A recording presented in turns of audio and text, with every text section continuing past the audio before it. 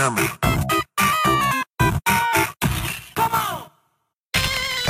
and welcome to Dynamite Eddie. It's the Retro Games podcast where a couple of OW pals get together and talk about a couple of OW games. The voice you're hearing just now is myself, Mick. Joining me as always, we have Mr. Mick McCormick. How's it going? And sleepy, Mr. Andy MacArthur. Konnichiwa. Boys, how are you getting on? Andy's been running on Japanese time, that's why he's so tired. He's actually in the land of the rising sun as we speak. I basically just die. But if I hear snoring then in the next couple of hours, it's just because I've fucking passed out, man. Try and keep up. Don't you worry, listener, we've got some scintillating games to cover. They've been able to get put to sleep here. Unless you're listening at bedtime and then maybe they just drift off, will be nice and peaceful for you. Doing my best Matthew McConaughey impersonation. Anybody playing anything interesting in the last wee while? I have mostly been playing Chrono Cross, which makes more sense to talk about later yes. in the programme. I also played a horror game, an indie horror game called Paratopic, which I don't know if I liked or not. I don't know if I understood it or not. There was a cool vibe about it, but I couldn't necessarily tell you what it was about by the end of it. I'll make a note of that one. How does it function sort of gameplay-wise? It's mostly a kind of walking simulator type of game. Right. There's like 3 different perspectives that it kind of jumps between. They've all kind of got to do with these mysterious videotapes. It's got vibes of Videodrome a wee bit, and it's got vibes of Roadside Picnic or Stalker. But there's 3 characters. One of them is walking through this kind of deserted power station landscape. One of them is smuggling these videotapes across a border. Videotapes that seem to fuck people's heads up and make weird things happen. There's another person that you just see kind of driving to and fro and having conversations with somebody at the gas station. You're not entirely sure if these are 3 versions of the same person or if it's the different people at different points in time and that. Aye. And it's all got that kind of... I think it's possibly one of the first ones that kind of popularised that like PS1 style horror, like the kind of early fucked up looking 3D. Right, I do quite like that myself. This might gel with me. Do you know what I'm thinking? It sounds like fucking, I don't know, like Lost Highway or something. There sounds a wee bit David Lynch to it, especially if it's not like a coherent narrative. Do you know what I mean? If you've got to kind of put things together yourself. Yeah, it's definitely a bit abstract. I said it was creepy, but I might need to play it again to try and figure out what I actually just experienced. You'll be playing it again anyway because you're a big pervert that loves Videodrome and that. That's true. Don't be afraid to let your body die, etc. Andy, anything yourself? I had a shot of Facade the other night. Oh, that's right. Aye. You dove back in to try and... No, over the years, have you got worse at Facade? Because you get chucked out of Grace and Tripp's house on stream the other night. I seen you. I think it was... I don't know, wasn't on the ball. I think I said melon for a laugh. You said with life hands you melons, make melonade. they didn't like that very much. Yeah, the trigger of the game, it kicks you out if you see it. In that version of the game, I was watching you streaming it and you gave it your best shot. You tried your best with fucking Grace and Tripp, but they just ended up fucking stressing you too much by the end, as they always do. But I mean, you made an effort with them. Yeah. There's a way to do it, but I'll need to play it a couple of times again to try and remember what it is you do. But there's a knack to it. I hate them, right? I would never hang about with Grace and Tripp in real life, but I like sometimes visiting the surreal nightmare world because the graphics and the way their eyes follow you about the room and the way it glitches out and things like that. Sometimes there's just something... It's like the Red Room in Twin Peaks or something like that. I feel myself drawn to it. What is it about this time of year that we're all kind of gravitating towards these Lynchian games? Aye. You barely see the sun and that. It kind of messes with your head. We are in the land of perpetual darkness at the minute. I've been playing again. This isn't Lynchian, but I've been fairly obsessed with a horror game, a wee indie horror. I've not kicked a ball in Baldur's Gate 3 for a couple of weeks because I've been so into this other thing. It's a horror game called Fear and Hunger. It's a wee RPG maker looking thing. You'd be tricked into just thinking that it's a dark fantasy JRPG, but it's this fucked up like roguelike horror thing with resource management. You have to delve deeper and deeper into this horrible dungeon while magical forces make you constantly be starving. So you need to be constantly picking up wee things to eat and smoking and drinking and things like that to manage your sanity. You do have turn-based battles like a JRPG, but there's no like leveling up and things like that. You have to sort of figure out how to beat each baddie. There's this weird limb system where you chop the limbs off and stuff. Anyway, it takes really a long time to get a good run at it. You keep dying, you keep having to restart. To save the game, there's like a coin toss. If you fail that, you're fucked. Something just shows up and kills you. So you could get after a flying start your first hour, pick up hundreds of good weapons, food and all that, and then die instantly. It took me probably a good 5 hours, dying 10 or 15 times before I even get a decent start in the game. But I could tell that this was probably one of the best games I've played in years, because I was sitting thinking about it in my downtime. Do you know what I mean? Going, Aye. right, if I go to the dungeon, I can get to the blood pit. And if I go through the blood pit, I can look and see if I can get some supplies here. And I know how to kill the guard enemy, so that's fine. I don't know what's coming next in the mines, but I've got this and that. And I was sort of planning out wee scenarios in my head, making notes and things like that about what I was going to do in the game next, and then trying to do it. And I think when something's got its hooks into you that much, you're onto a winner. Aye, it sounds a bit like that FromSoft thing where, like, because it's so harsh and unforgiving, you need to dedicate your whole mind to it. That's why it basically sticks with you and has such an impact on you. Aye. I do want to play it, but I feel like I need to be in the right headspace for it, which I'm probably not at the moment. I want something a bit more easy going right now. Aye, it's got that thing where if you take your eye off the ball, like God Hand or something, you'll just get your cunt kicked in.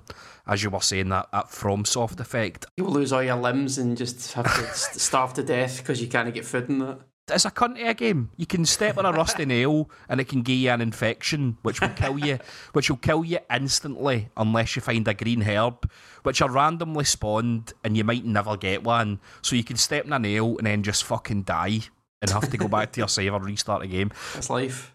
It's got all this mad fucked up lore about it as well, like these eldritch old gods, and there's like a fucked up version of Christianity which has started in this world. It's like a Western European dark fantasy setting, but there's lots of things that are analogous to our history and our real world, but everything's all fucked up and violent and just horrible. I would say content warning if anybody's listening and thinking, that's for me, I want to try that. One failing of the game, there's a lot of nudity, right, which I don't give a fuck about. They use it to enhance the horror.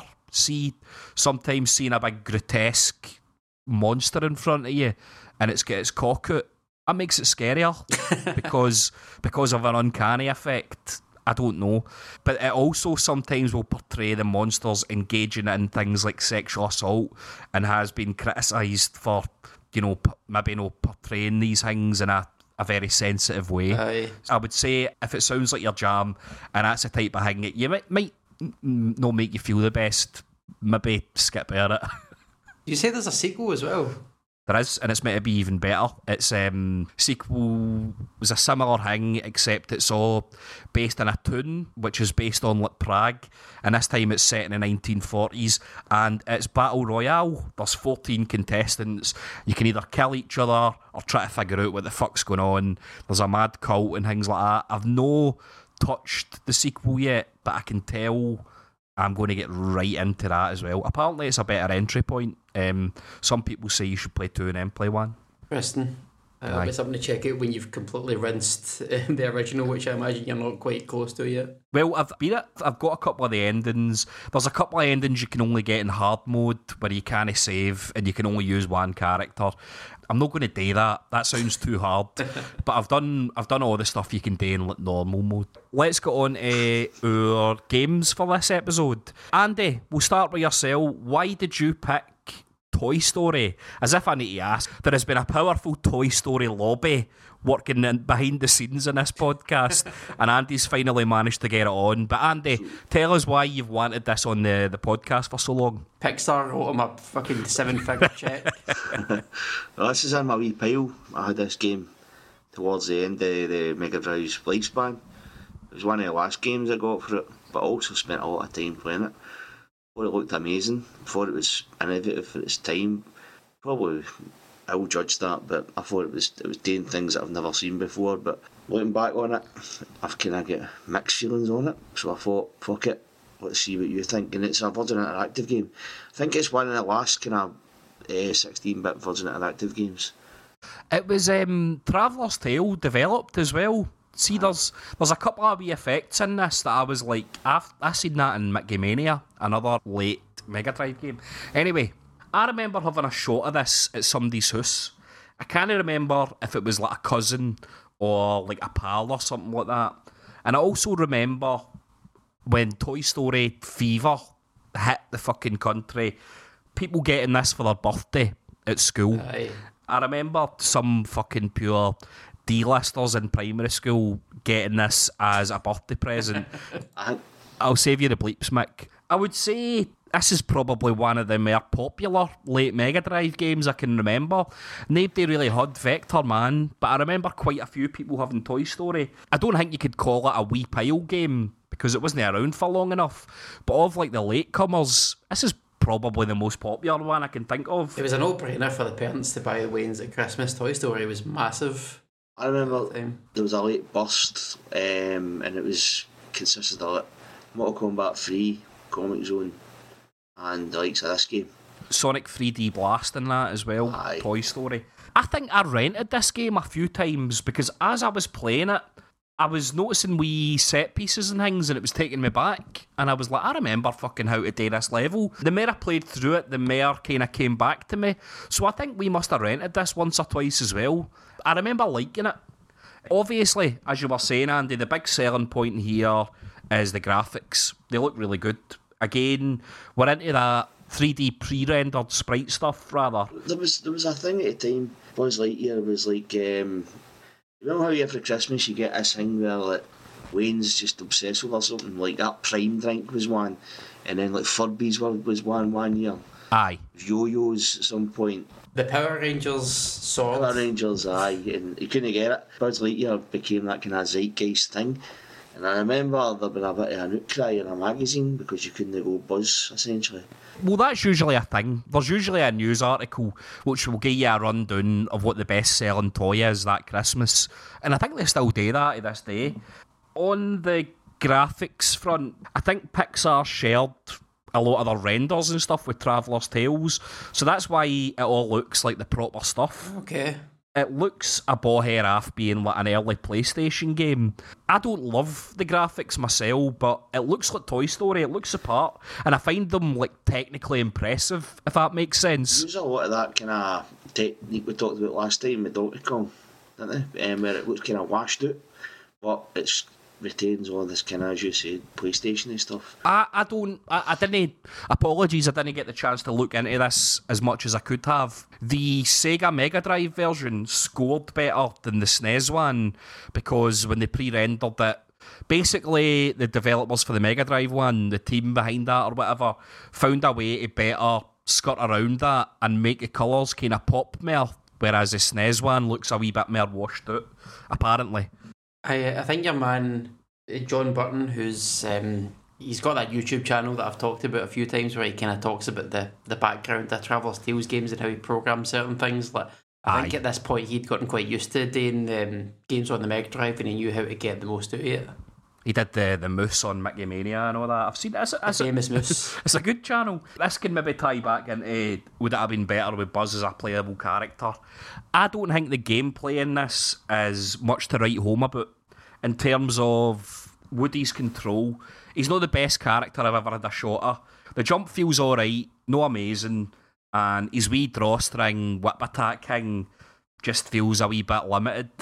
Doesn't feel bad, but it doesn't feel like really good either. Reminding me of Castlevania's attack, wee kind of upwards whip. I feel like you get to go to the satisfying crunch that you're fond of talking about. I think with the Castlevania whip, you get a satisfying chop, a witcha. Whereas Woody just does a daft wee kind of wanking motion with his horn, and this pathetic wee whip thing comes out. It's a bit of a dilemma because fucking Woody's the protagonist of the film. The story doesn't really make sense if you're following Buzz. But at the same time, I do remember this was one where kids were like, here, by the way, there's a cheat way you can go Buzz in that. Like, obviously there wasn't. I think there is a Toy Story 2 game for the PlayStation, which is considered a wee bit of a hidden gem where you day play as Buzz. There is, I had it, and I'm pretty sure that was a direct feedback, because it was the same folk that made it, and it would have been a direct response to the first one for all the complaints. I remember it being bitterly disappointing because on the case it features Buzz predominantly. It's like it's Buzz heavy, the case, you know what I mean? Buzz is at the front, pulling his Universe Protection Protectorate unit face and all that, and Woody's kind of holding on like, oh, this is my game at the back. And I felt it natural that you would play as Woody. I've got to admit, it never even crossed my mind while I was playing this that, oh, you should be able to play as Buzz Lightyear in this because he's not the protagonist of the film. Maybe it's a kind of meta commentary. You're meant to feel like Andy. You're meant to feel like Andy for Toy Story being gutted that he's only got Woody and he really wants Buzz. I like to think that something like that. It was meant to be a Buzz game, but Woody hijacked it's Toy Story, a Toy Story episode. Woody's went into the studio and hijacked it, so it's him as the main guy. He's just kind of made mini games and the rest of the levels to kind of iron out the Buzz bits. What I do like about this game, as I said, the controls, not the gameplay, I should say, the controls left me a wee bit, I thought they were alright. What I liked a lot about this was the variety in the levels. You are rarely doing the same thing level to level. Aye. It's rarely A to B platforming. You'll usually have some wee objective, like getting the toys back in the toy box, getting the army men out, things like that. It became a bit Peter Gabriel era Genesis, didn't it? Well, I didn't know what the fuck it was. It started off as a platformer and you thought, oh, this is going to be a platformer with some puzzles in it. And then it just branches off into this kind of conglomeration of things. It's more like, why not? Do you know what I mean? There's a tap-down racing bit, there's a mad wee, pseudo-stealth section, there's a fucking Doom clone, a first-person fucking thing that looks like Doom a wee bit. Aye, just loads of wee things like that. If the controls felt limited, the level design itself basically never did. There were just constant wee flourishes of, creativity. It rarely felt like they didn't give a fuck. That Doom level you're talking about is fucking pretty impressive, man, that they managed to keep the frame rate. I couldn't. I was playing that earlier today. I was doing my homework the night before. Basically, I was sitting playing that on the couch about an hour ago, and I was thinking that myself. That was just a victory lap for Traveller's Tales. Look what we can fucking do. But he's going to do this. Aye, I've got to admit, I always like with something like this when you can tell there was a wee bit of extra effort put in. This was a cash-in game for probably the biggest kids film of the decade. Mick, as you said, this was going to fly off the shelves. Aye. Wayne's loved Toy Story. They'll buy them the game for Christmas. People didn't check whether to see... as if your mum and dad were looking at game reviews, do you know what I mean? They would just buy you the thing. Aye, this man has covered the whole war and whatever he's... Aye. Or what every woman wants was, I believe, the official name of the show. So they could have half-arsed this and still made a fortune, but they didn't. They tried to make something cool, and they mostly succeeded in that. So I have to say, fair fucks to Traveller's Tales on this. And one thing there isn't, there's... You know how everybody knows I said? Right, let's divert a wee bit, because I've not needed that long to talk about the game itself, in case you couldn't notice, but to talk about the actual film, right... Sid is quite a fucked up character in that, they were like, all right, I'm sentient toys, this is going to be a slam dunk, Wayne's will love this, design Woody, Buzz, all these iconic characters, and it can be a bit of a toy advert, we can put the Mr. Potato Head and that in it. And then they thought, do you know what this film needs? Mengele for toys. Genetic engineering. But see, if toys weren't sentient, then Sid wouldn't be a bad guy. Sid is just a creative kid having fun with his toys in an unorthodox way. How is he supposed to know? How is he supposed to know that they've got fucking minds and consciousnesses? And then when they reveal it at the end, that fucks this child up for life. Does he not get his sister's favourite doll and go and do an operation on it and then get it back with a fucking pterodactyl on its head? He's like a 9 or 10 year old boy. But were you very nice to your wee sister at that age? I would have thought that was pure funny. The only reason I wouldn't have done that is because I would have been scared of getting into trouble. The only thing that kind of concerned me, it would have been on a terrorist watch list when they tried to buy that huge firework. Fucking Aye. up out his back, you know. I think that Woody and Buzz would have been at least his worries, man. I think they might have had fucking MI5, Homeland Security. Is it the DEA? Or no, who's the ones that raided? ATF. Aye, the ones that raided Waco. Alcohol, tobacco and firearms. He's one of them characters that everybody like associated with him as an arsehole. Even his dog was a bit of an arsehole to everything. I don't like the implications of Toy Story. I don't like these sentient toys in your room looking at you. Like, that's where like your dirty pants and that. Oh, that's where you get changed and things like that. Like, what are they doing? I don't. Let's be honest, man. Andy was a bit of a fucking wet wipe. He was obviously listening to Backstreet Boys, and Sid's probably listening to Alice in Chains and all that shit. You know? Aye. Andy's going to hold on to their toys for a long time. I think it probably shows you that in one of their sequels. Well, like, he's going to uni and that, and his mum's like, "Can I take Woody away?" Yeah. So Woody's definitely seen him have a wank because he's never known Woody by like his bedside. Somebody on Twitter pointed out that if one of the toys actually died, then like, the kids would never know. Like Andy would never know, and he'd just be a dead corpse, and all the other ones would be horrified. Well, that's it. In Poltergeist, this is presented as like the most horrible thing ever when your toy becomes sentient. Aye. All of a sudden it's alright because you can funny voices. I don't like it. Although I was probably too old by the time this came out that my mind had been closed off to the possibility that it could be true. I think my wee brother probably thought that maybe your toys do come to life when you leave a room. But I never really had that thought. I was just worried about all the PTSD that my G.I. Joes must have had. Some of the missions they went on, man. Andy, while we're on the subject, because I know you'll kick yourself if we don't mention this before we move on, because you talk about it a lot. Tell us why you find Evil Buzz such like an intriguing part of this game. You really like Evil Buzz. I'm going to play my Johnny Bransfield card now. Huge fucking sprite. Buzz is just something that kind of summed up the mid-90s, man. Cool as fuck. An Evil Buzz is even cooler to me, man. And it's kind of presented in a dream scenario. You mentioned Twin Peaks earlier, well, here we go. Twin Peaks Buzz.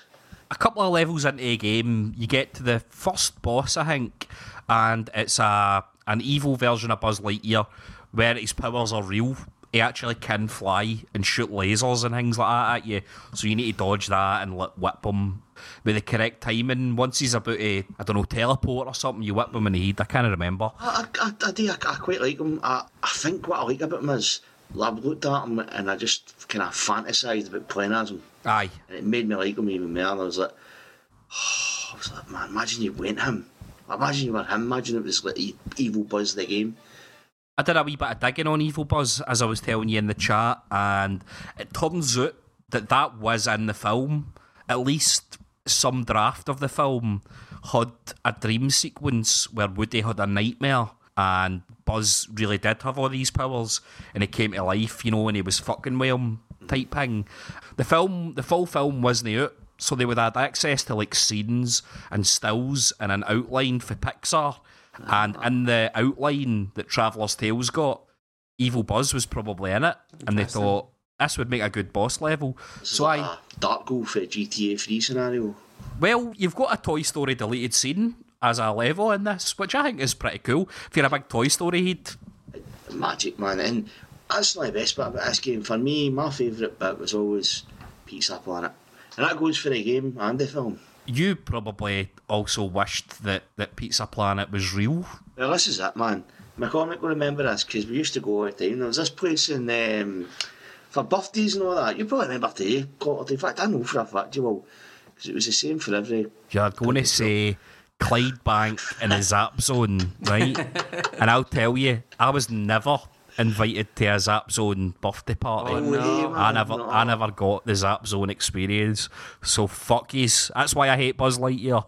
That's why you hate us. But no, the Zap Zone changed my life.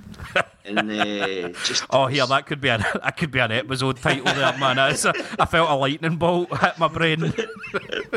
It was you walked in and it was this place where it had like just games everywhere. Like it was like arcade and it had like mad themes and music and like just arcade tunes and then when you went over and there was like a thing where you went laser shooting and all that, and it was just all a laser tag.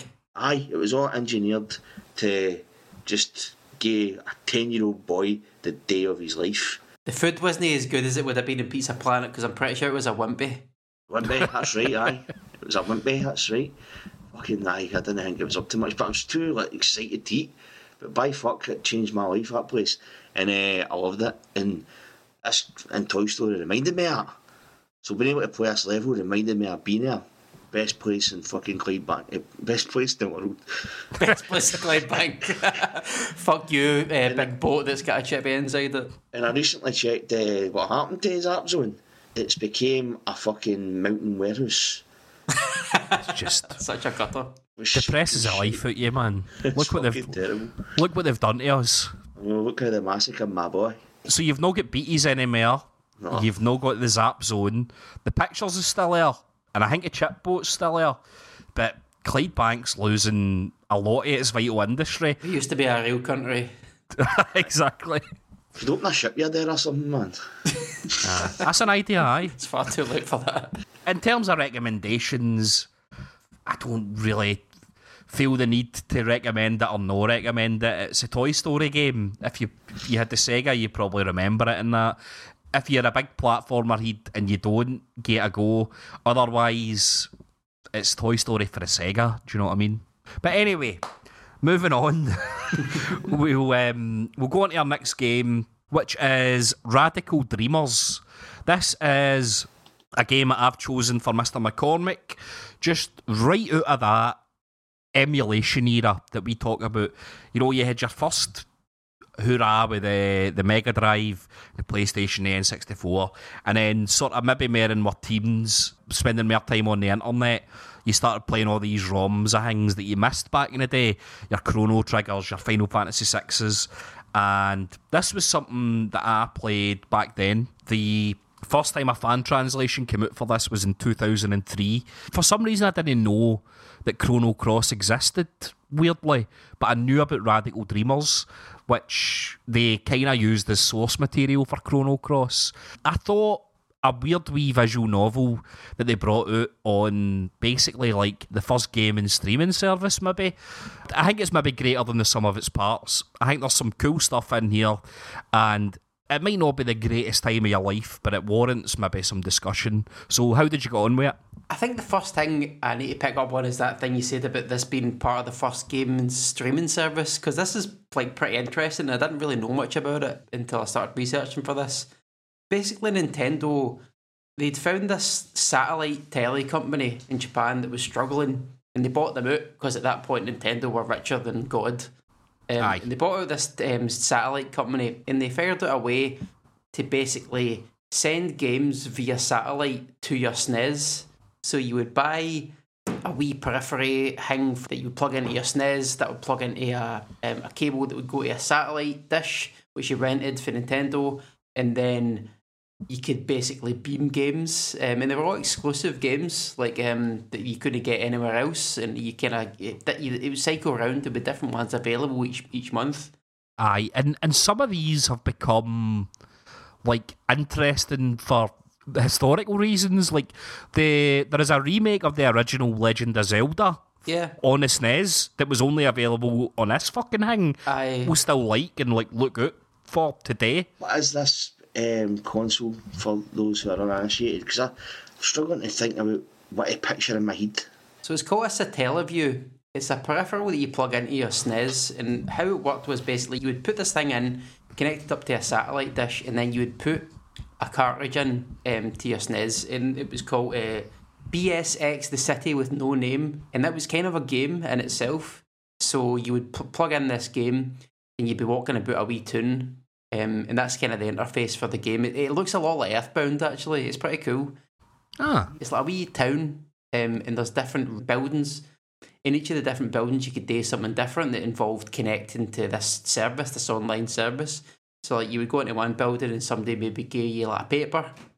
You'd read the news. You could get teletext almost. You could read the news. You could read the sport, the weather, and all that stuff. That what a Sega channel. That thing they did with the cable TV thing. Aye. So pretty much, yeah. But I think the Sega channel was slightly earlier, but that went over cable, like cable telly, as opposed to this, which was satellite. That was America only as well. This was Japan only. Europe, I believe, was fucked for both of them. So yeah, you could do that, and you could download games onto these wee, kind of like an SD card, like a rewritable card that you would slot into the top. And then, as I said, there was only a few of them available each month, and you could kind of store them. They also did this weird thing, and I can't even envision how this worked, but like there was like live streamed games. I don't know. Imagine they're maybe like visual novels or something, but they had voice acting. In the voice acting, you had like Japanese teleactors, and it was live. It was like beamed to you live over the satellite while the game was going on. So is this like so when you say that it's beamed live, is this like an atmosphere kind of thing where they play a video and you interact through like doing your own thing outside the video feed, or is it an actual immersive thing? This is the part that I don't really understand. Most of the games, including the game I was talking about, is basically like you're on Steam or something. You download the game, you save it, and then you can play it whenever you want. These games, I can't even envision how they work, because there's not even any footage of them online or anything. Like, but I imagine it's like a visual novel, but at the same time, somebody's getting you like audio, getting you like kind of dramatic readings of it. It wasn't a video; they couldn't do video at the time, but it was like radio, like a radio play or something. And you could listen to music and stuff as well over the satellite. Hundreds of mad features. During this coming out, Squaresoft, they gave Mitsuda a shout. They gave some guys for the Chrono Trigger team a shout and said, do you want to try and make a Chrono thing for this in like 3 months? And rather than saying, no, get it fuck, they were so into it and they felt that there was unresolved stuff in the story of Chrono Trigger that they said, aye. And they basically made this wee visual novel / adventure game thing called Radical Dreamers, which sort of one of the great unanswered questions for Chrono Trigger is what happens, and I'm going to pronounce a name, I don't know if we landed anywhere on this in the Chrono Trigger episode, but Shala or Scala, Magus's sister or Magus's sister. We need to settle on one for both of these, right? You never find out what happens to her, and she's quite an important character. And I think that was also the impetus for making Chrono Cross eventually. They did settle on an answer for that in Chrono Cross as well. But this wee visual novel sets about to answer that, even though for the outset, it kind of seems as if it's not really about anything like that. There's nothing really to connect it to Chrono Trigger from your opening passages. Right, so I'm going to kind of get into this lore later on after I explain what this is, because I'm still slightly unclear on whether or not it does answer these questions or not. But the way I played this was basically, it was they've re-released it, retranslated it, and packed it in with Chrono Cross, which you can download on Steam. So I played that version. Mick played the fan translation, and I'm not 100% sure how well they're going to align with each other. I played this version, and it is, as Mick said, a kind of visual novel, text-based game, but there is music and there is visuals to accompany it. So it starts off, you're playing, is this wee guy called Serge, and he says he was wandering about the world, a bit directionless, didn't really know what to do. He was making money, playing music in pubs, like a bard, and he encounters this lassie called Kid, and Kid's a thief. And he becomes, I think he kind of falls for Kid a bit, but he also decides that he's going to follow her about, and they're going to be thieves together. The two of them are accompanied by this mysterious wizard called Magil, another fucking ambiguous pronunciation, I'm sorry. This is a fella that's kind of tall, mysterious, pale skin, long blue hair. He's fucking Mages for Chrono Trigger, right? You look at him, you'll tell within the first 30 seconds if you played Chrono Trigger, this is Mages. But it doesn't tell you that, and it doesn't necessarily tell you that throughout the course of the game either. But it is. Behind the scenes, he spent some time working in Port Glasgow and converted to Catholicism Right. and took on the name McGill rather than... Yes, felt solidarity with the struggle of the Irish people for freedom. Aye. So yeah, he's kind of a mentor and guardian to Kid, but Kid is wanting to steal this artifact called the Frozen Flame, which is meant to be able to change fate, and it's also worth loads of money, which is why she's interested in it, because she's a thief and she wants to get revenge on this fella called Lynx, for reasons you find out later. So they're all just about to arrive to Lynx's manor under cover of darkness, try and steal this gem. So how this plays out is interestingly almost identical, like a Dungeons and Dragons dungeon adventure that you might have. If you've ever played it in real life, like it plays out very much like that, a pretty bog standard dungeon where you've got monsters, you've got puzzles to solve, got a wee kind of dungeon to go through, different sections of the dungeon, unlocking different bits, revisiting bits, things like that. So, kind of not really what I expected. I was expecting something more narratively driven, where you're kind of going through like a straightforward narrative and you might have some choices. But there's mechanics going on behind the scenes, like an old school text adventure or like a role playing game. But the way it's presented to you is purely through text, which I thought was quite unusual. One of the big diversions from... I don't know if there is another text adventure that does this. There's random encounters and random battles in this, which a lot of reviews, contemporary and retrospective, kind of say that they don't work. I think that they can work, but I think that they weren't properly utilised or something. There's a difference between like death by random encounter and having random encounters. Well, that's Guy's Arcadia game in Final Fantasy 6 to an extent. It was just overkill at times, but They don't overdo it, but I played through this game. I've taken a couple of cracks at it over the last couple of weeks, and then last night I probably made my way about halfway through it with my notes, and then I thought, I want to see the end, and I'll just use a walkthrough to get to the end so I can see it. Sorry, put my hands up. I probably only did about 4 random encounters and through the whole playthrough. They don't happen that often, and for me, I thought that they were constantly dice rolling to see whether something you did was successful, or sometimes it would fail, because some of them do that. You know, when you're fighting certain enemies, if you try to attack them, then it might succeed or it might fail. But for the random encounters, there is actually a way that always works. Like, I kept fighting goblins, and the way to do it was to throw a dagger at one of their heads, get behind him and grab his mace, and that always won. So it took a wee bit of the threat out of the game, because the random encounters I happened to get kept being this goblin, and I already knew a solution to it. So it kind of took that element of danger out of it for me. Aye, you kind of can't treat them like RPG battles where you're trying to deal with like mechanics and like probabilities and things like that. The narrative kind of gives you a clue on what you're meant to do most of the time. Like the most obvious example of that is like you fight the dogs at the start and you give them 3 choices. Should you fight them? Should you run away? Or should you use magic?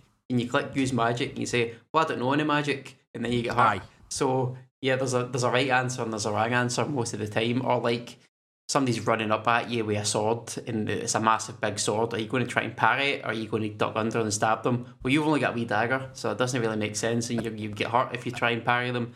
So it kind of plays it like that. You've got to maybe reset your expectations of what these things are. To go back to what you were saying about this feeling a wee bit like you're sitting at a tabletop and there's a dungeon master explaining this to you, I liked the way that the battles were written. It wasn't just attack 6 damage, enemy attacks 12 damage. It would be like you get your back against the wall, this creature fucking smashes a morning star into it, you feel cement, gravel fall into your hair. Kid stabs somebody behind you, you hear it shriek out with pain. It sort of gives you this big explanation of the whole set piece. And then after it, like, the characters actually seem hurt. Like, you're fucked. You sit and you bandage up your wounds and that, and you're like, I don't know how many more of these I can do. Which, if you fought 5 goblins, would be the fucking case. See, those are the best bits of RPGs for me, because that's where all the exposition of the story comes. After you've cleared a dungeon, just before you go back to the town, you're all sitting with a campfire, all burst to fuck, cleaning up each other's wounds, and then you're all talking about each other's lore and life and that. I love them bits. you're going to different rooms, you're kind of solving puzzles, like you find keys that can open up other places, or like somebody will tell you a hint on how to get to another place. Like you'll get this like prisoner in the dungeon that you talk to, and he gives you a bit of lore about what Lynx is all about and why he's trapped there. He tells you how to get to his secret lair. There's a wee goblin who is like his guards. Lynx the baddie's guards are all goblins, and he's a goblin that used to work for the old guy that owned the castle. And he get kicked out. So this goblin you initially think's a baddie, and he's just like, no, I want Lynx gone as much as you do. He's just sitting drinking cups of tea, reading paperbacks. In the translation I played, he was called Esmeld, and he was my favourite character. I can't mind what he was called. I don't think it was Esmeld, but it was something along those lines. But he was cool, and he like you try and threaten him like, all right, fucking tell us where your boss is and that, and he's just like, oh, let me finish my tea first. Like, he's clearly not fazed by you at all.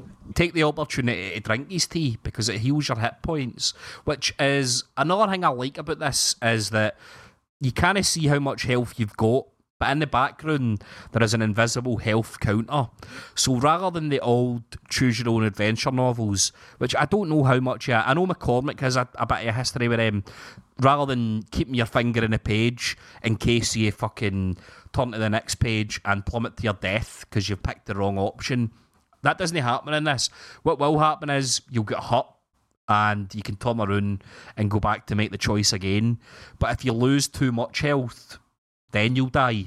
There's no instant deaths in it, as far as I can tell. There are also opportunities to get healed. Yeah, and it's all, again, communicated to you through the narrative. Like, you don't have a health bar. You'll talk to Majil, and he'll be like, yeah, by the way, you're looking a bit banged up. Just be careful out there. And like after the battles and stuff, it's like, oh, I'm feeling great, or like, oh, I'm feeling pretty rough. Like, it's never communicated to you in a number, which is quite cool. Yeah, as I said, it plays out like a D&D campaign. There was a tweet a while back where somebody's saying, oh, I'm a dungeon master, I'm about to write a new adventure for my players, let me just crack open my copy of Fun Puzzles for 4-year-olds. I feel like it kind of gets that aspect of D&D where, like, you know, it doesn't ask you to use your noggin too much, but you do kind of feel like clever, that you understand where you've got to go next. Aye. Like, there's a message written on the wall in blood that says to do this, so that kind of sounds like that thing over there. Let's go back to that room. You know, that sort of thing. That's as much kind of challenge as you're really expected to use your brain. And in this version of the game, again, I'm not sure if this is a function of the new translation or if it was in the original, but when you're walking through the dungeon, like your first go around, it's just like you see a door on your left, you see stairs on your right, do you want to go left, do you want to go right? But then as you've been in particular rooms, then that same dialogue will be like, do you want to go right towards the study, or do you want to go down the stairs towards the atrium? That's in it. That's in it for the start. It'll be like, go right along the corridor to Riddell's room and Lynx's room, or left to the atrium. Once you've discovered a place, it tells you on the choices. Yeah, so that helped me navigate things. And as I said, like, I'm quite a visual person when it comes to these kind of navigating dungeons and that. I don't really go on with those first person views where you're really limited in text as well. Like, playing The Hobbit, I get fucking lost in the Misty Mountains and all these other places. So having just that wee element there where it's like, yep, this is to your left, this is to your right, that kind of really helped me figure the whole thing out and navigate easy enough. I think Lynx's mansion is actually kind of deceptively small. Yeah. I never get lost. I kind of always remembered where things were. There's an upstairs and there's a downstairs, and you either walk past the courtyard and go to this other bit where I never found myself going, oh fuck, where was the dungeons again? I just always kind of remembered. Yeah. The writing in general in this game is really good, especially in the version I played. You kind of have this good rapport between the three characters. Like, Kid's always winding you up. Like, Serge is a bit of a coward with a heart of gold. Majil's always fucking mysterious and inscrutable, but he's got a bit of a sense of humour as well. He kind of winds you up sometimes as well. Aye. Kind of banter between the three of them is quite good, and like some of the descriptions of things, the way it kind of words things is pretty is really well written. Much better than I basically expect to a Square game, to be honest. Like, I don't know who they got in to do it, whether it was like some interns or some new staff that wanted to like flex their writing muscles to do the translation, but they did really well at it. This depressed me when I thought about it, right? I'm going to be honest with you, it depressed me. They had 3 months to bring out something on a satellite dish gaming system that probably no cunt was going to play. Basically, a wee bit of Chrono Trigger fan service. They don't try with things like that now. Your fan service amounts to probably paying $9.99 to be able to download a skin to make the main character in Final Fantasy 16 have Chrono's hairdo or something like that.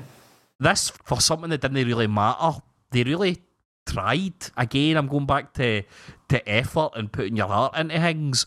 It's a fucking quality wee product for kind of a throwaway thing, almost a disposable thing. Aye, it's Square Enix in particular. Like I feel like for me anyway, they've expended a lot of their good faith, and I feel like they are just trying to get money out of you a lot of the time now. Like these remasters and remakes and stuff, so fucking expensive for what they are. I'll get into it in a minute, but this one in particular pissed me off for one reason. It's all your DLC and microtransactions and stuff. Like it's more so than other companies. You feel that they really are just in it for the money in a lot of these ways, and that they're kind of expending the sort of willingness of Final Fantasy fans to keep throwing money at them. But yeah, so as I say, you're going through this dungeon, solving puzzles. You eventually get to confrontation with Lynx, and at this point, it's kind of revealed that your character Kid is Shala, but it has been the whole time. And basically, after the events of Chrono Trigger, she was kind of lost in between universes, space and times, and her soul was sort of transported into the body of Kid, and Kid ends up actually being looked after by Luca as her adopted mum. So the version I played, she's between time somehow or whatever, and she's feeling all this anguish because it's her fault. Like the downfall of Zeal is kind of on her because she gets like coerced into summoning Lavos or whatever, and she doesn't get put in a body that's already there. She gets turned into a baby and brought to the current era. So it is still her, but the frozen flame turns her into a Wayne and then leaves her basically on a doorstep, and then Luca finds her. It also had a wee throwaway line about that Luca asked her to get the frozen flame and bury it at her pal's grave, and I figured that was Chrono, but that's not really explained either. I just read that into it. Does it actually explain in your translation? Does it say Majil is Magus, or is that just implied? Because the way I see that, it just very lightly implied that that's why he's caring for her. I kind of put two and two together, but he never at one point said, "Yes, my name's Magus. That's why I'm here." It didn't spell it out in my translation either. It didn't say, "Aye, that's him. He's looking out for his sister. That's why he's always hanging about with this random wee lassie that like goes on a rob." It basically just hinted at it. So you wouldn't fucking understand this if you hadn't played Chrono Trigger. Yeah. They had to kind of balance it a wee bit where like it's a self-contained story, but it's got kind of allusions to these things as well. I mean, the whole thing kind of works as a story, I would say. Again, in the version I played, it works as a standalone sort of game. Well, I mean, I'm into it because you're robbing an evil aristocrat and you kind of want to kill him as well. So I was sold, I'm into it. So if you're me, that's where the game ends. And I say if you're me because I got fucked over by this game. First time I played it, it was completely my fault, right? I didn't realise it was a save feature. I thought it auto-saved. And I'd heard that there was multiple endings. So as soon as I finished the game, I quit the game, went to bed, woke up the next day, tried to play it, and I'm playing it for the beginning again. So I completed it twice on the main storyline. Then I did save it at the end. I saved it at the start of what they call New Game Plus, where you can see all the additional endings. And I turned the Steam Deck off for a different reason, put it back on, and I'm back to the fucking start again. If you actually play this game properly and you know what you're doing, you get access to this mode, New Game Plus, where the story goes in some, frankly, fucking mental directions. There is, I think, like 6 to 8 endings of the game that you can achieve in this mode, whereas in the first one there's only really a good and a bad ending.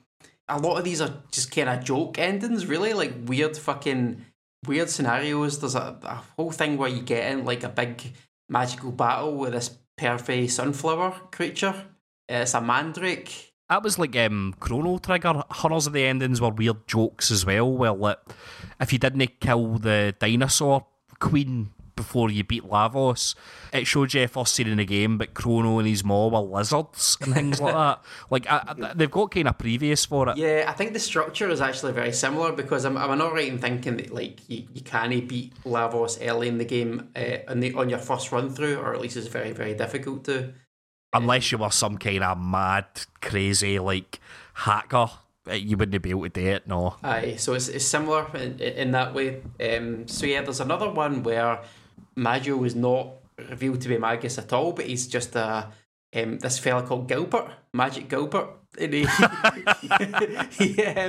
he was like childhood friends with Riddell, Lynx's daughter, and they realise they love each other and they go off and get married. He went on Penn and Teller, Fool Us, and I won't go into the details of all the endings. There's two that I found quite interesting. One of them, the game turns into something of a ghost story. You meet this ghost near the start, and this I found quite interesting because the game goes in pretty much the same direction with the same plot beats as the first run through the game. It doesn't diverge completely. You're still doing the same things, but this ghost has this kind of creepy influence and sort of haunts. Because she's haunting this world, things start happening that you don't expect to happen. Like, you'll be walking through where the terrace was at the entrance, and there's no terrace there, and you're like, I'm pretty sure there was a terrace there a minute ago. Like, we're stuck in the place. And then when you get to Lynx's room, which is unoccupied apart for that creepy statue, in the original game, Lynx is just dead. Lynx's corpse is lying on the ground, fucking rotting to death.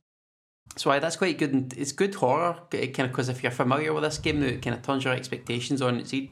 aye. There's another ending which was my favourite, which is just completely fucking batshit mental, where if you go to the library and you look at one of the paintings, Maggio realises that it's a painting of Mars, and he realises that he's a member of an organisation called the Space Police, and he's been sent out to defeat an evil octopus for Mars.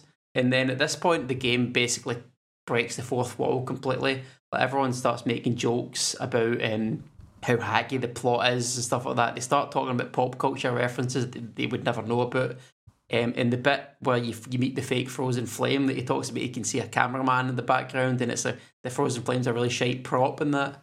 And then at the end, yeah, it just becomes a sci-fi battle with a giant octopus, which I think in the Japanese version is a send-up of like a Super Sentai sort of series. Like, you can see he's dressed in like a mad spandex outfit. But in the version I played, they just take an opportunity to just cram in loads of fucking fourth wall breaking jokes, and they have Maggio playing the guitar solo for Stairway to Heaven in order to stun Lynx, and that is fucking insane. I thought I was going to find out a bit more about like Chrono Trigger lore and how it connects with Chrono Triggers through these other endings, but what you just find is like them just having a laugh and taking the piss most of the time. Also, like, Luca finds Shala as a baby, right? And then presumably like raises her. You get a wee tidbit about like that there was an orphanage that they lived in that get burnt down or something like that. So maybe she took in some waifs and strays and that. But she was powerful enough to fight like this cosmic fucking great old one with Chrono and that, and kill it, and then died against like a normal army, like an aristocrat and that. Was it because she was like an old woman, or? Yeah, no, she didn't strike me as particularly maternal in Chrono Trigger either. Like, she was quite independent and a bit kind of tomboyish as well, but maybe she settled in a bit. She never wanted a Wayne because she had the robot. That was like her baby. Exactly. So yeah, that was a bit of a weird development. Like, taking this through to Chrono Cross, like, I've been playing Chrono Cross. You play as Serge again. Doesn't really look anything like the Serge in this game. The whole kind of driving incident of the plot is that he gets transported to another dimension where he died as a child. So he's in this other dimension where nobody knows him. And then he meets up with Kid, and Kid asks him to join the Radical Dreamers, the band of thieves.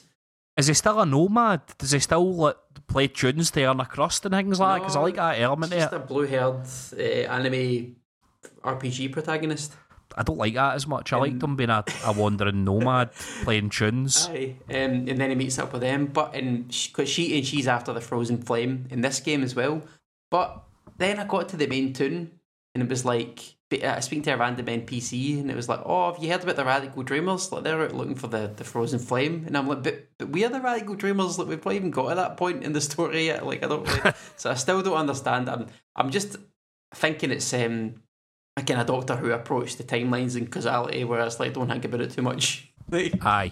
I think if you're playing this game wanting a sequel with Chrono Trigger, you'll possibly be disappointed. It's not that lore heavy, as we're saying. It's kind of implied.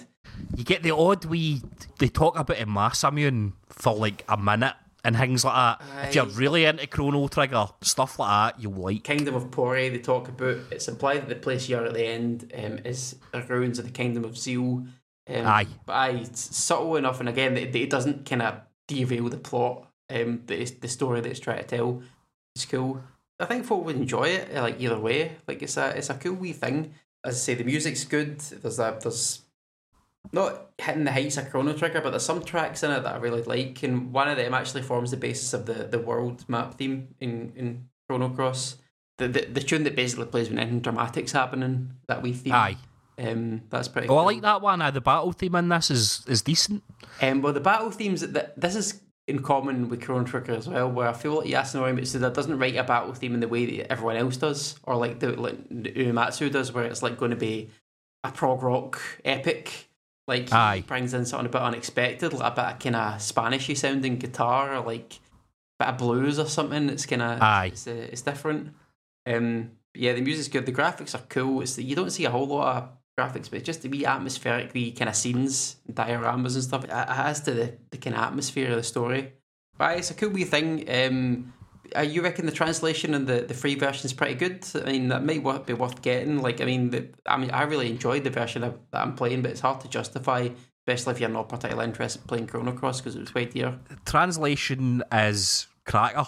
It's like, if you look into it, it's really well regarded as well. It's like Mother 3 level. Oh, really? There's like, it's really cultural references and things like that have even been taken into account. Do you know what I mean? It's they did a really good job with it, as far as I can see. So yeah, one's for the chrono perverts, or somebody who just likes a good yarn, I would say. So that brings us on to our final game of the episode. Mr. McCormick, why did you pick Spyro the Dragon for Andy Mack? So for some reason I've just assumed that everyone's played Spyro the Dragon. It didn't really occur to me that Andy, being an N64 Wayne, wouldn't have had a go at it.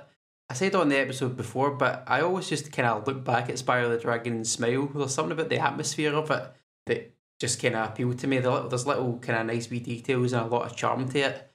And it was like one of the first games, like 3D platformers I played. And I think I was just really captured by the world and the possibilities of what you could do in the PlayStation. Like, I think as a Wayne, I almost felt like I was in Spyro the Dragon playing it. I pretty much kind of devoured it. And yeah, I hadn't revisited it since that very first time playing it, really, because I played it in just like a wanner, like over the course of a couple of weeks as a Wayne. But yeah, I wanted to see if it still held up and if it still had the same charms that it had to be as a small child. One of the games I've always seen that were out and about, but I never really played. It's a cracking wee 3D platformer. There's a few things that really impressed me about it. For one, the way Spyro looks, man, is cool as fuck. What a cool wee character. He's a wee purple motherfucker. He's well textured. He moves about nice and fluid. I like he cut his jib, man. He's got a nice wee kind of expression on his face. He's a good mascot. And I dare say that I do prefer him, the Bandicoot, after having a good look at him, you know. I do like him. I like his colour and all that. Nah, that's wild. Aye, I knew you were going to say that. My boy Crash, come on. Aye. See, I think he's got a real contender here, and I do have some reasons for it to do with the gameplay of the game as well. For instance, the way he controls it like he's a floppy thing. Like he flops about. One thing that really impressed me too is that when you're controlling Spyro, it's a hideous time because you can control his camera using the shoulder buttons, which allows you to kind of see the whole open world rather than have a pure fucking stupid camera that just tells you you're looking one way and that's it. That's something that you kind of take for granted now, that wasn't much of a thing in those days. What was so hard about fixing the camera on something's back and then letting you use the shoulder buttons to adjust it. That, to me, seems like it should have been a built-in feature with every one of these. But in a lot of the earlier ones, it wasn't. In 2D games, you never had to think about the camera. And there wasn't even a concept that it was a camera. Aye. Until, obviously, Mario 64 came along and made it explicit. A wee fucking dude floating on a cloud with a video camera. Aye. Lack it too. It's hard to kind of understand, like, when you were playing 2D games, you had this added dimension was going to cause all this fucking trouble. But this deals with it very well. Spyro is a kind of unusual choice for a mascot platformer. He's not bipedal, which is one thing, which is quite interesting for a kind of cute animal, which means he has to animate in a different way. He kind of gallops about. I always like just charging about.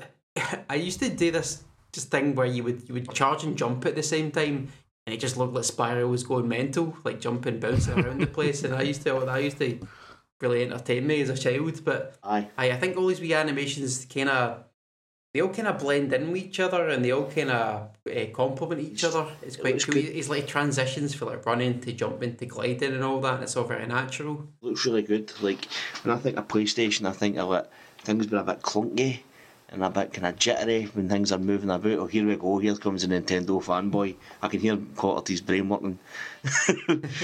No. My brain's always working. No, but I can actually see like how much effort they've put into this wee guy, to the point where, was there some sort of story about when they were designing this game, some sort of fucking like guy that made simulations for training pilots or something, was involved in the creation of the game and the way that Spyro controls. That sounds like something you could have maybe done a bit of research into for the podcast, Andy. So I remember reading like a NASA engineer. Basically, you know, things that teach like astronauts, you see it in films, but really, let's say, the vomit comet, the one that spins you around really fast to see if you can understand how extreme G's. Really in-depth scientific nuanced films like Armageddon. Well, aye. They take like people and put them in like simulators and all that. Well, one of them things, like with flight controls, an engineer from NASA was brought on board apparently to help with the camera movement, which is, I mean, this guy should have got brought into fucking Sonic Team and all that.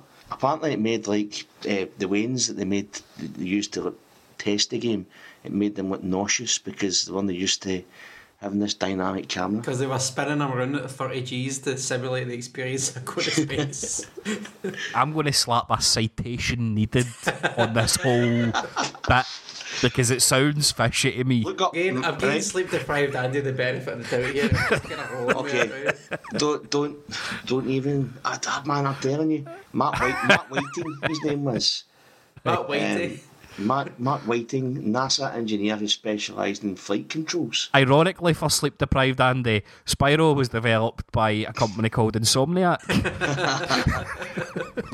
That's a true story, by the way. I never made that up. And one of the other things about the game's design as well, that it was written in assembly, which, McCormick, is that like as close to ones and zeros as you can get without it being ones and zeros? Pretty much, you're telling the processor exactly what to do, and it's a way of getting the most bang for your buck for a system, but it also means that you can't port it to anything else because you're writing for that particular processor. It was more of a necessity in the Mega Drive days, not so much now. So you're telling me somebody sat and wrote all the code for this while like Mrs. Harkins was getting cunts to sing hymns? They just sat there. The reason why I'm going on about the design of the game is because the wee guy, Spyro, moves about in a completely different way to any other sort of PlayStation 3D platforming character. And to the point where it's impressive and you can actually feel that it's ahead of its time when you're controlling it. The things you can do is basically you can jump and glide much the way that Knuckles would, but in 3D. You can charge, and if you go down these certain things, these wee arrows point in a certain direction, you do a supercharge, you basically go really fast and can knock over those enemies. And then you can breathe fire. And I think the breathing fire is kind of a stroke of genius because see if you had like a gun, for example, aiming it in 3D, early 3D, is an exercise in frustration, pointing your gun at the right target and shooting at it.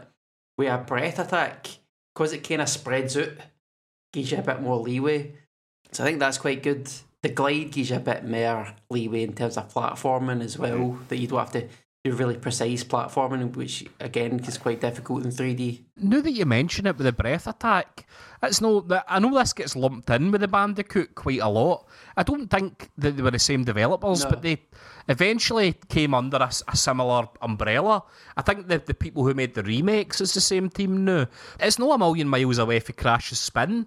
You don't need to be that accurate. You need to be in vaguely the right area, but if you spin, you'll get the hang. So in terms of movement, you can see some similarities in terms of his attacks and the same kind of wee crunch you get, but in terms of how the game plays, it's completely different. This is an open world game, so you're in a sort of hub world with different worlds you can go to, kind of like Mario 64, jumping through paintings. What's that? A collectathon, I think they call it, innit? Aye, it is at heart, aye. What you do is, you've got to collect these stone dragons, who, unbelievably, there's got to be hundreds of dragons in this game, right? And every one of them got a unique name. Now, it really impressed me in the first hub world. When I got to the second hub world, I realised they were just like putting it in a random name generator and then an IN at the end. Aye. But collecting the stone dragons was kind of its own reward, because they would have a stupid wee voice and they would interact with you and maybe tell you a hint. I found myself really charmed by the dragons. I always wanted to find the next one. Half of them have got like a wee bit of dialogue, and it'll give you a hint or give you a bit of banter. Sometimes, if you're lucky, you get Clancy Brown. He does some of the voices in this game. The Kurgan? The Kurgan, aye. Sometimes you get the Kurgan. But also half of them just say, "Thank you for rescuing me." They disappear. Aye. In the first sort of world, the artisans, that serves as a sort of tutorial to the game. So the dragons are like, if you press X, you might find yourself jumping and all that shit, you know. Thanks, Nevin, or whatever the fuck his name is. Pat Nevin?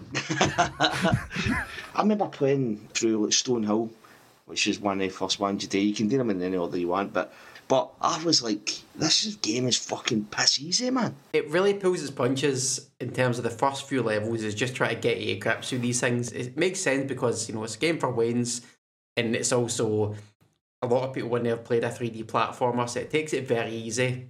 That first one, that Stonehill one, there's nothing to it. You just kind of go through a tunnel and jump up on top of a platform, and that's you got all the dragons. But as the game gets on later, you get a lot of more inventive stuff, a lot more inventive baddies, and a lot more challenge. Like, there's 2 dragons. I completed this. I got all 80 dragons and also beat the last boss in it. There's a shitload of dragons. Dragons everywhere. There's 2 that in particular that I remember that you had to do some, like, almost like speedrunner break the game type of moves to fucking actually reach the dragons, like doing weird things with supercharges and jumps and that. So like the game ramps up as well, and you encounter some quite inventive baddies as well. This is from my time I collected things where that sort of that gameplay was new at the time. That kind of idea was new at the time, so it was. But it has since aged quite a bit. Like, you were too kind of focused on how well the game was designed in terms of its movement and its the way it looks and the charming aspects of the baddies and characters in the game to really care about the competitiveness of the gameplay loop. I think people like them. They've had a resurgence where people are like, they don't make these anymore, and they might have been flawed, but I like them. I'll give you an idea of where my criticism comes. So let's just say you're making good progress, you're collecting loads of dragons, right? It's time to go to the next hub world. And it tells you that you need another 40,000 treasure. But you've already had a shot of all the levels. So you need to go back into the levels and collect all the treasure, even though you've got all the dragons, essentially. Aye, depending on which level you're trying to get to, you might need a certain number of dragons, you might need a certain amount of treasure, and you might need these weird magic eggs that you collect.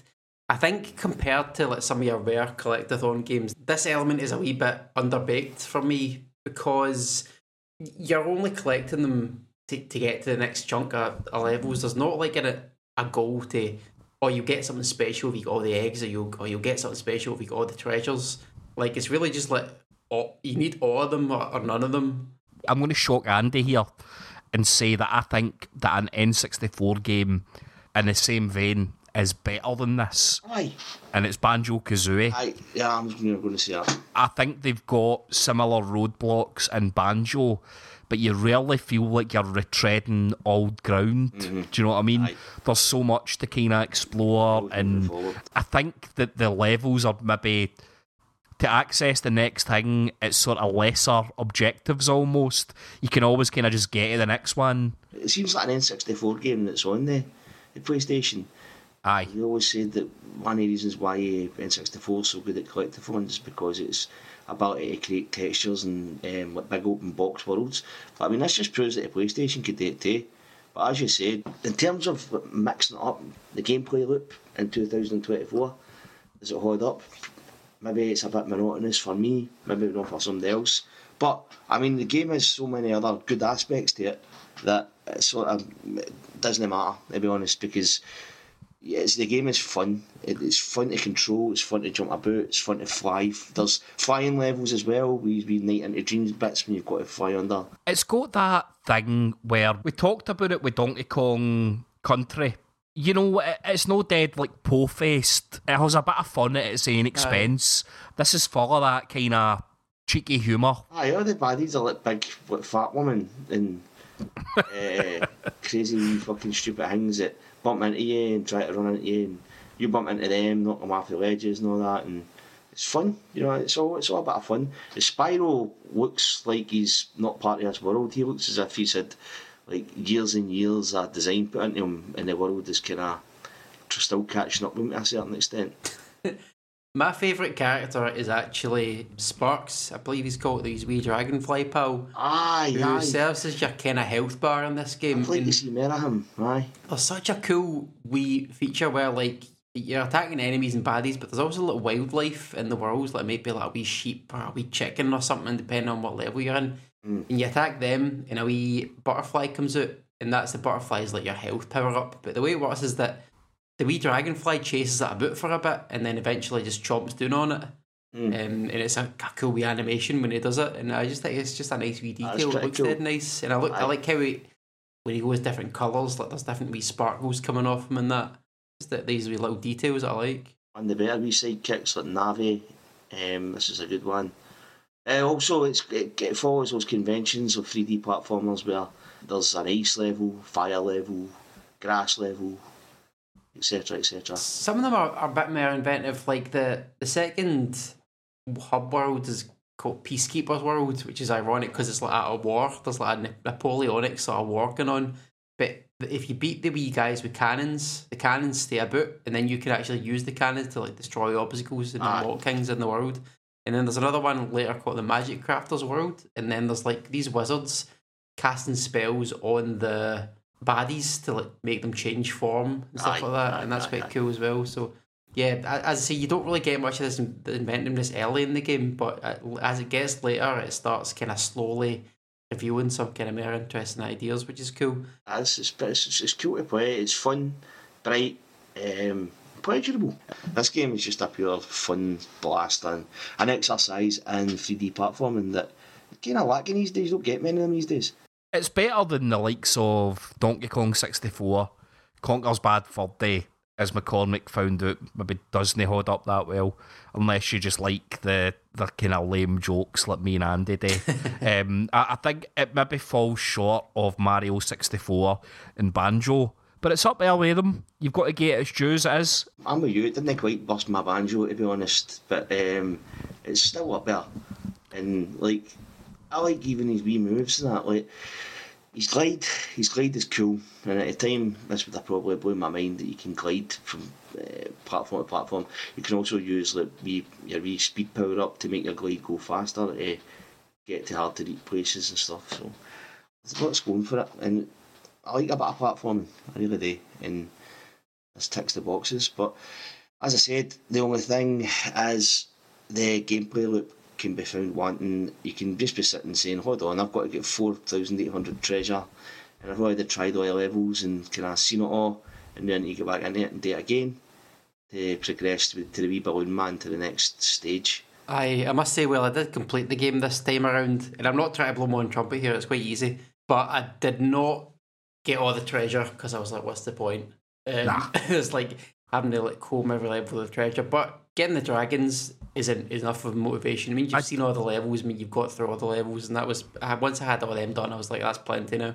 I will rarely feel the impetus to 100% a game unless I really like it and I can see a secret ending, then maybe I'll give it a go. Otherwise, nothing in me ever wants to go and find all the extra doodads. I'll play it on normal mode and I'll get to the end if I like it enough. Whilst the game is charming as fuck, the levels seem to... If we're talking about dragons in different contexts, I'd say that some of the levels drag in rather than like full-on dragon.